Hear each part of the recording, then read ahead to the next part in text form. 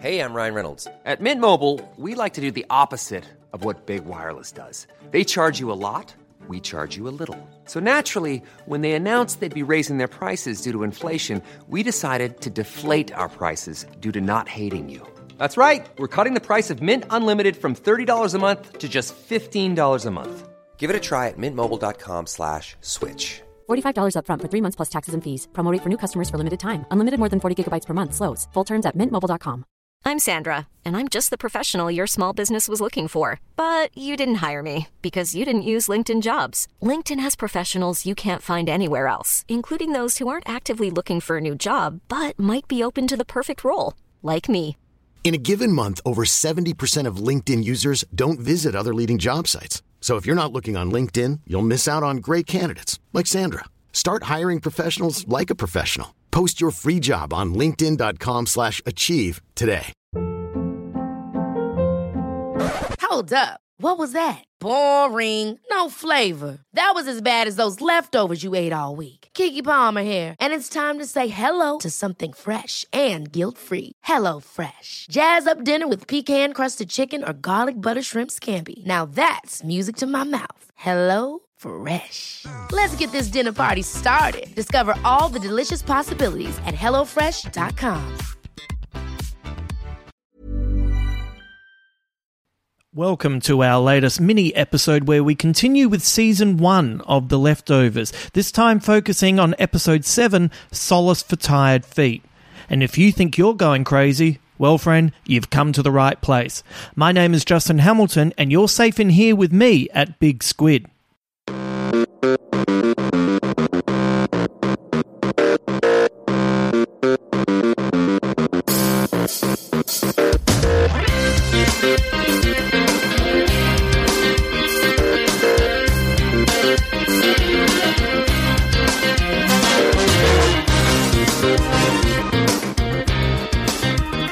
Thank you for joining me as we continue covering The Leftovers.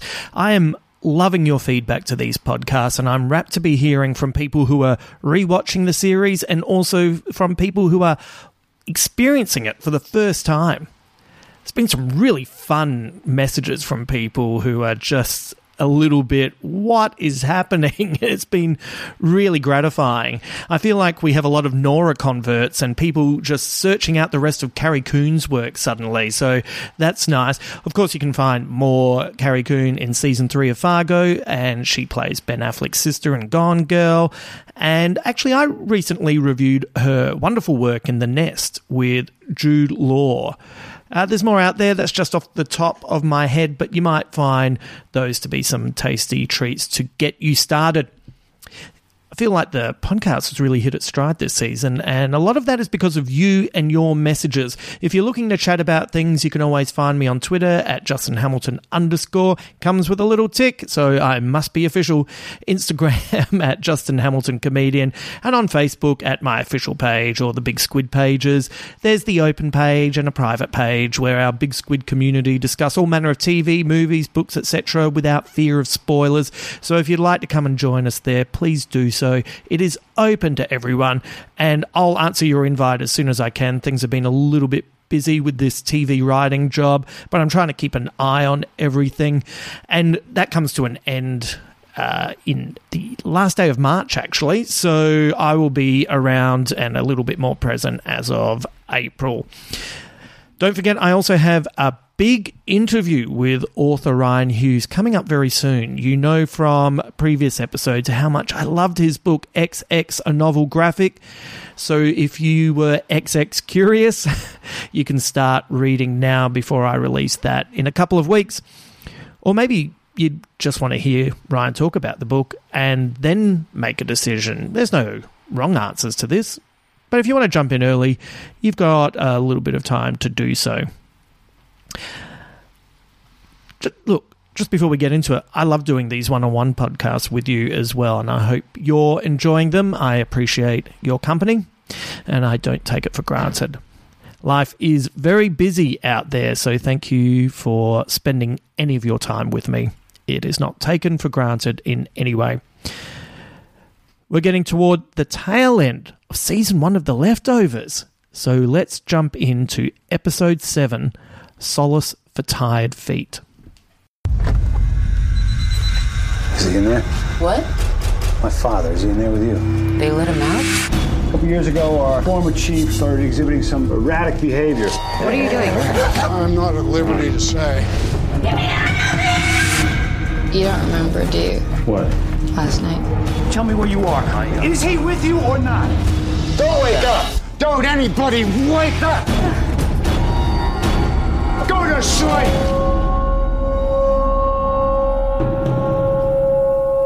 We open on the striking image of a wall of posters that bear an image of Gladys with the words underneath, "Save them." The guilty remnant arrive and begin angrily ripping them down. Laurie and Jill notice each other and lock eyes for a moment, the street dividing them physically, their lives dividing them emotionally. Amy takes Jill away and they join up with their friends in the forest where they play a dangerous game of locking one person at a time in an abandoned fridge to see who can stay in there the longest before requesting to be let out. This insane stunt is carried out by the teenagers because a kid vanished from inside the fridge during the departure. Jill decides to go in and break the record, but when the door handle breaks, she is trapped inside, her air slowly thinning, her vision fading. Jill's friends panic, uncertain what to do. The fridge rolls over and the door suddenly opens to a blinding white light. And who is there to help Jill out? The man who hears voices, the man who feels holy, her grandfather, escaped from the mental institution. Kevin Garvey Sr. asks his granddaughter to not tell her dad. In Gary, Indiana, Tommy is still looking after a heavily pregnant Christine. He leaves her to buy painkillers and is called by Holy Wayne. He sounds desperate. He sounds belligerent, angry. Wayne tells Tommy to take half the money he gave him and leave it at a drop-off point. He also asks Tommy if he fucked Christine. The way he says fucked is accusatory, provocative, playing with Tommy's sense of responsibility and his obvious early affection towards her. Tommy smashes the phone. The spell is well and truly broken. All that remains is Tommy's sense of decency and desire to look after the scared pregnant girl that has been left in his care. Back in Mapleton, Kevin and Nora are enjoying another date. She invites him back to her place, and Kevin playfully pretends to text Jill that he's going to Nora's for sex and that he's a little nervous. They both laugh. They're clearly enjoying each other's company. When they arrive at Nora's house, Meg and another member of the guilty remnant is already there. Kevin tells them to leave, but Nora has a much better way of dealing with it. She just turns the hose on them. Inside, Kevin is amazed at her handiwork. They chat, and in a moment of honesty, they admit that even though they're having fun together, they don't quite know how to talk to each other yet. Nora always responds to honesty. Kevin suggests he'll head home, but asks if she'd like to try again tomorrow night. Nora smiles. This is the correct response to this conversation. At home, Kevin learns that his father has escaped the mental institution. Jill doesn't quite understand what he did previously, but we learn he hurt somebody and that he burned down the library. No wonder there was a fundraiser to buy a new one. No wonder that nobody really cared that the son of the man who burned down the previous library found a toy baby. No wonder Kevin is always so awkward in public. He carries with him the burden of the town's feelings towards him the same way that Nora does. When Kevin looks for his father at the mayor's house, she tells Kevin that she stopped seeing him a while ago, unable to deal with his voices. She also informs Kevin that he isn't coming to see her. He's going to head towards Kevin. At home, Kevin turns on his walkie-talkie and begins to drift. He's awakened by a knocking at the door, and standing there on the veranda is Dean with a dog locked in a mailbox across the road. Kevin goes to check it and turns to find Tommy looking back at him from the house. As Kevin attempts to open the postbox, a vicious dog barks at him, and suddenly Kevin awakens on the floor with a bandaged hand. Outside, a mangy, angry dog barks, tied up, confined. Kevin brought it home, but he has no memory of doing this. Later, Amy tries to talk to Kevin about what happened the previous night, but he brushes it off. He doesn't want to know. Amy returns to watching reruns of Perfect Strangers. They finally find Kevin Sr. after he's attacked a policeman he knows and actually likes. and has also ransacked the library. The staff tell Kevin that his father needed to find something to give to his son. Unbeknownst to Kevin, his father has returned home and is let inside by Jill, who is wary but intrigued by her grandfather. She wonders if he found her in the fridge by accident. He says yes, but she's uncertain if this is true. And also the way Kevin Sr. plays with it, he leans into the subtle implication that maybe he did know. When Kevin arrives home, Kevin Sr. asks Jill, "When did you let your dad know I was here?" When Jill tells him it was before he was let in, Kevin Sr. is impressed. "Good girl," he whispers before his son comes to take him away.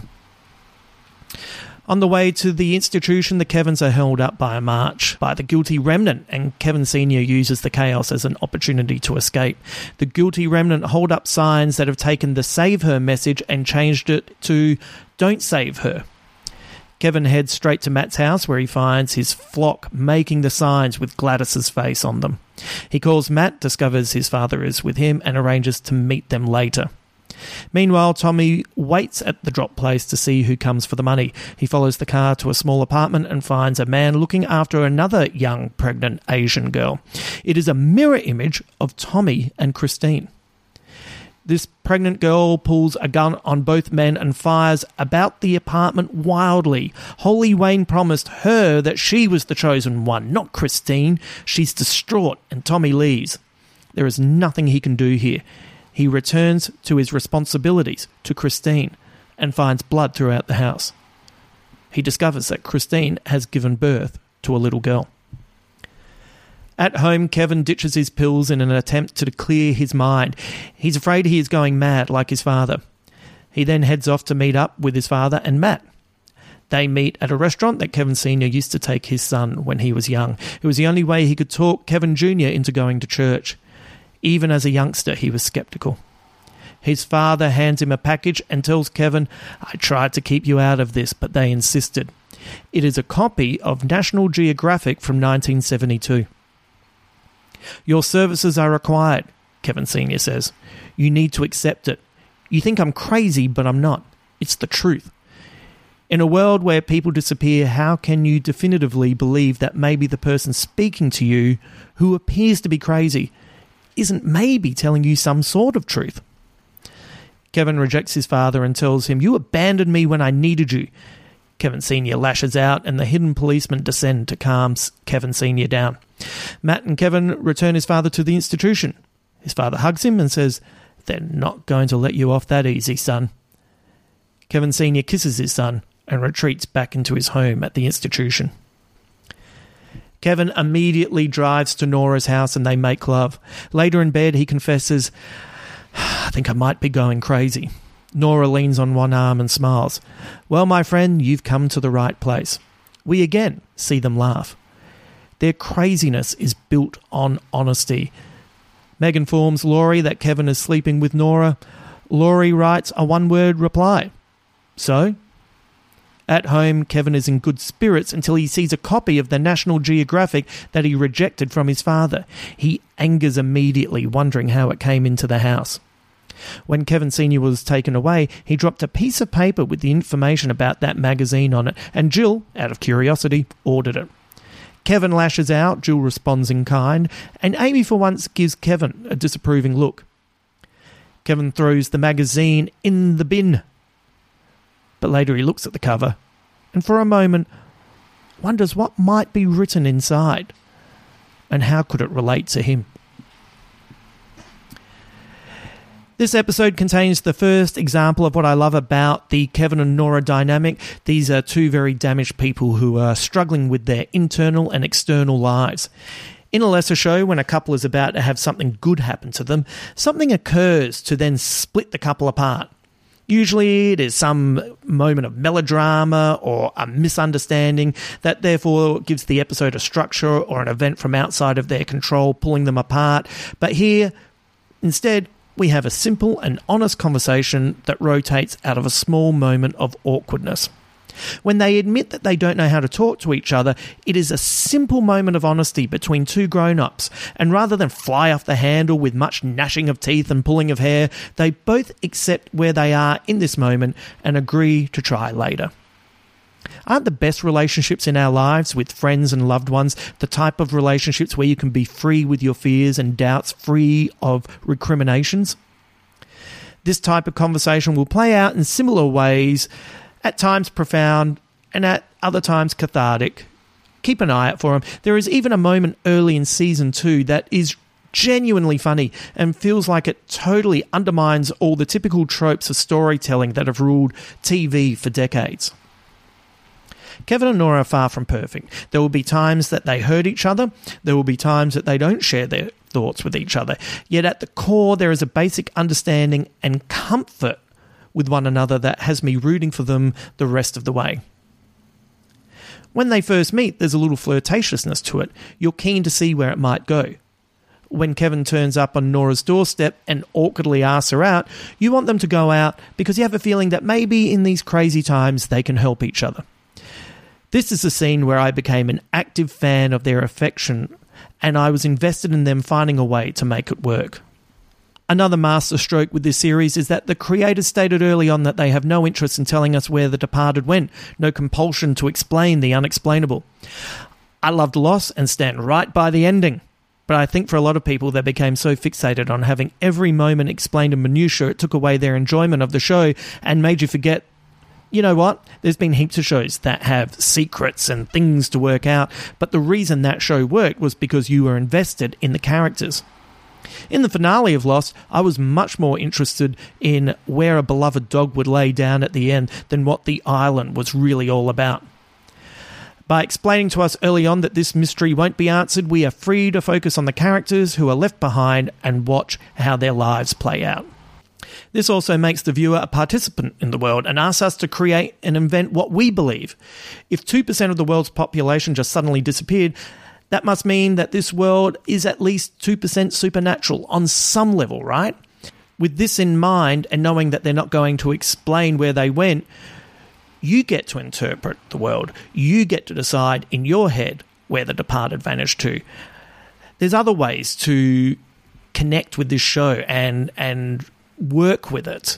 We can contemplate if Holly Wayne is a shyster or a little bit magic or possibly a mix of both. I love trying to interpret what is going on with Kevin Garvey Sr. and Jr. Is Kevin Sr. a mystical shaman who sees the world in ways we'll never fully understand, or has he cracked under the pressure and gone fully mad? Is Kevin Jr. tapped into the collective unconscious of the world and therefore able to see visions he can't quite interpret? Or is he just addicted to pharmaceuticals, the pharmaceuticals that help him avoid the path his father has unintentionally paved? Heck, even the mystery of Kevin's white shirts is something fun to wonder about. Add to that the warring factions of the guilty remnant against the old-fashioned religious beliefs of Matt and his flock. There's a lot to contemplate in this show. Later, we'll be introduced to other ways of looking at what happened on that fateful day. If you embrace the mystery and meet the show somewhere in the middle, you can have fun asking yourself how you'd react to this world. As I've said in previous podcasts, in a world that is slowly becoming known as post-pandemic, we have a slight example of how we would have led our lives. In the previous episode guest, watching Nora cling to Ritual was an eye-opener for me because that is exactly the type of world I created for myself in those months when I didn't see anyone. How would I have coped in a post-departure world? Emotionally, I think it would have scarred me, wondering if whatever caused this glitch in the Matrix was about to happen again. I guess it would also depend on who I lost. If it was loved ones, I know I'd be shattered. If it was people I didn't care for, I'm guessing on the surface I'd say all the right things, but when I was with my closest of friends, I'd be celebrating that I wouldn't have to bump into them again. Maybe I'd be hoping or scared that the glitch would reverse and they'd come back. It's a lot to engage with if you are so inclined. Since I find this show so emotionally fulfilling, I don't want to forget how much I enjoy every episode as well. Kevin's reaction to Nora turning the hose on the guilty remnant is priceless. His faux text message to Jill about having sex with Nora for the first time is really cute. The introduction of the National Geographic magazine brings a healthy old-fashioned dose of Lost to the proceedings. Little side note, after that episode aired, back issues of that magazine sold out. You check the Amazon listing and you will not be shocked to learn that customers who bought this item also bought the original novel of The Leftovers. We also had more time with the twins, who are still my favourite side characters in the show. I love how subtly crucial Amy is to everything as well. She speaks truth to Jill. She playfully interacts with friends of her own age, and the awkwardness of her relationship with Kevin is fascinating. Since we know he blacks out and at times can't remember what has happened to him, it lends a feeling of uncomfortableness to their relationship. For what it's worth, on my first viewing of the show, I didn't think anything had happened between the two of them. I always believed that Amy had just seen where Kevin was in these moments, and therefore has more empathy for him. In many ways, Amy sees the truth that others around Kevin can't see, and Kevin refuses to confront in himself. There is an awful irony at play in this world as well. Kevin struggles to look after his daughter after his family falls apart. Meanwhile, Tommy struggles to look after Christine after the compound was raided, and he too is in constant turmoil as he attempts to fulfill the responsibility thrust upon him and just trying to do the right thing by this poor, scared, young, pregnant girl. When he finds a mirror image of the two of them in the other couple from the Holy Wayne fan club, it is ugly, unsurprising, funny in a fuck that Holy Wayne guy kind of way, and ultimately tragic. That Tommy gets out of that situation with a small injury is a miracle. It is an important moment for him because it is the final piece of the puzzle he needs to finally expunge the meaning he was looking for in Holy Wayne in the first place. Now Tommy is free to rebuild himself and go in the direction that his instincts take him. It will be interesting to see the road he will travel down from here. This is such a beautifully realised world that even the stupid game the teenagers play in the woods with the abandoned fridge makes sense. Teenagers are often obsessed with death because for the most part it is so far into the future, it is an intellectual pursuit that allows you to explore your darkest fantasies and thoughts. If you are lucky enough to grow older and perhaps wiser, you hopefully embrace the moment and lean into living your life to the fullest. Who needs to think about the future, right? Especially when it starts to get a little bit closer. One of my favourite aspects about being in my late 40s is that I have a comfort level that could only grow with experience, that could only fully be realised by living a life that is examined. My life isn't complete. It will continue to grow, and hopefully in healthy ways, but I feel like I know who I am more at this moment in my life than ever before. It was only recently that I looked back on past events and had a very honest conversation with myself about who I am and what makes me who I am. I am not cynical by nature. I love life. I'm at heart an optimist, a can-do person. When I look back at my history, it even states that. But I finally understood that a lot of the people who surrounded me weren't that, were motivated by different aspects of life that I have little interest in. I feel at times that I'm often at odds with an industry that has forgotten artistic expression should be considered worthier than cold, hard cash. I suddenly remembered that I am who I am, and even though I have friends that I love, there is just some we are no longer on the same wavelength, and now it is time to go somewhere else. And that thought removed a burden from my shoulders, from my soul, and I feel light on my feet again. This is the opposite of your teenage years. There is the jockeying for position in your group, trying to find your place amongst your peers and your friends, and the inner workings of trying to understand who you are and what you stand for. This is what makes Jules so compelling. You can see so much turmoil rolling about in her head that she acts impulsively, defiantly, and will often step up to the plate before thinking. The panic she feels locked in the fridge lets us see how Jules feels deep in her mind. In time, we'll see if she can find her way into the light or if she'll need a mad mystic to show her the way. And what about Kevin Sr. and Jr. finally face to face?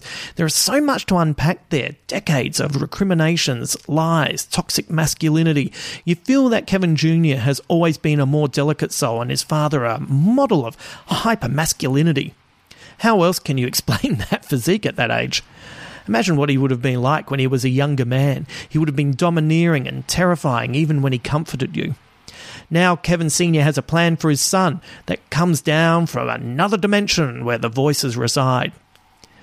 Within the space of a few minutes, he punches his son in the face and kisses him on the lips.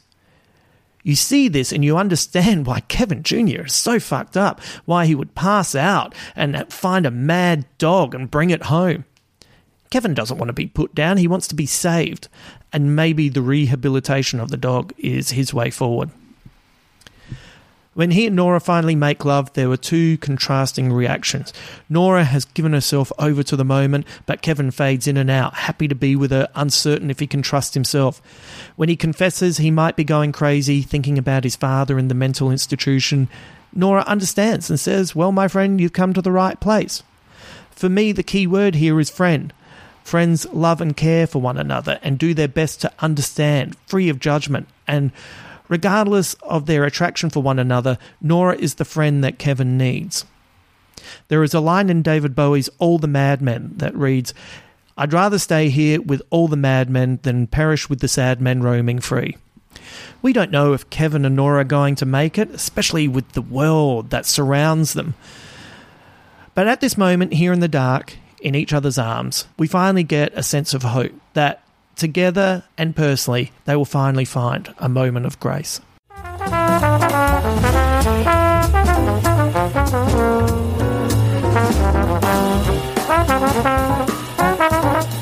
Time for some squid bits.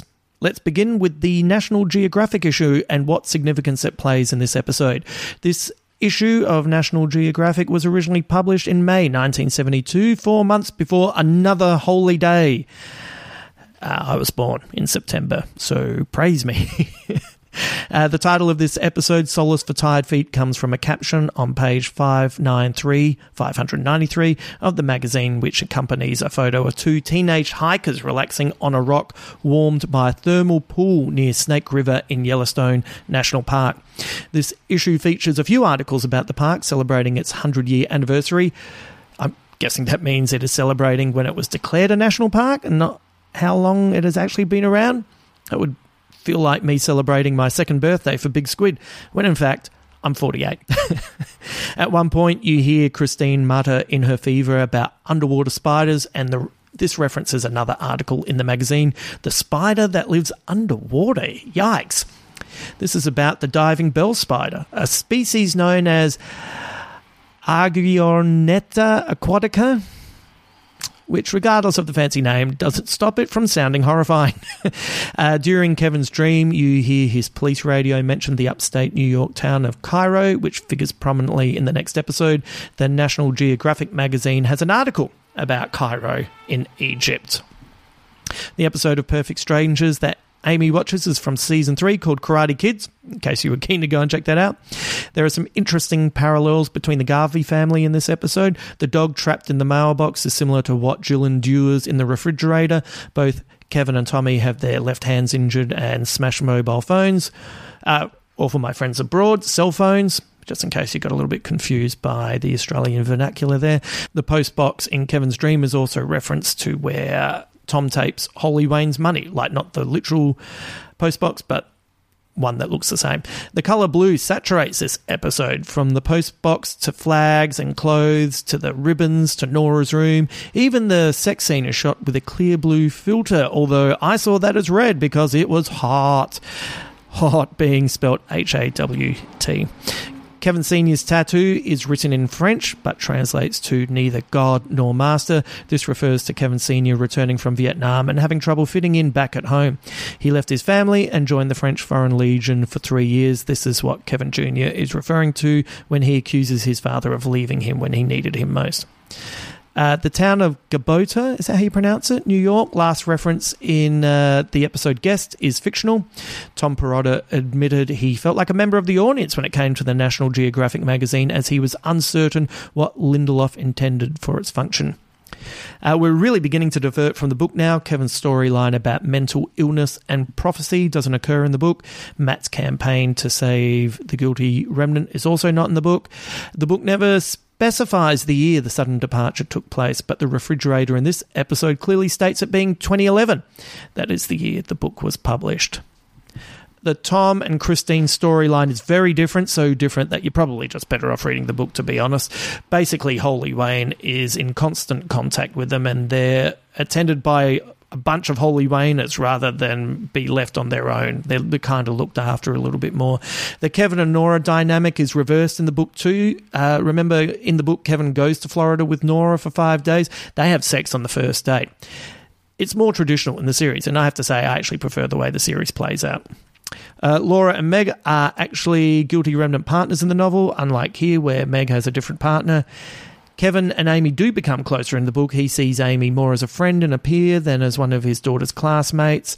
It is actually Amy who encourages Kevin to take Nora out to dinner and get her out of her comfort zone. They have an awkward moment towards the end, which kind of freaks Kevin out a little bit as well. But once again, I don't want to spoil everything that happens in the book in case you're keen to read it.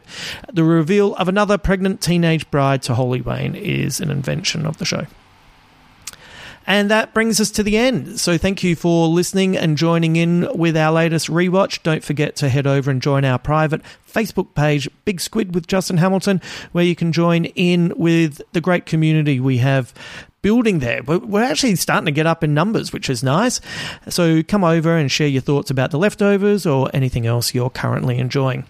Remember, this is a podcast that celebrates entertainment and art, so we want to hear from you and would love to know what you're into. If you have time, any nice reviews on Apple Podcasts or passing on the podcast to people you think might like our work is greatly appreciated. Next week, Ben Elwood returns as we continue our Sofia Coppola series with Marie Antoinette. If you haven't watched that yet and would like to, you have the rest of the week and the weekend to get that done. And of course, there'll be another episode detailing The Leftovers. Let's finish with a quote from Scott Glenn. I got into an argument with someone because I said I think Tupac will be regarded as a great poet. They said he was just a punk gangster. People said the same thing about Francois Villon, and he's now considered the best French romantic poet of all time. Until then.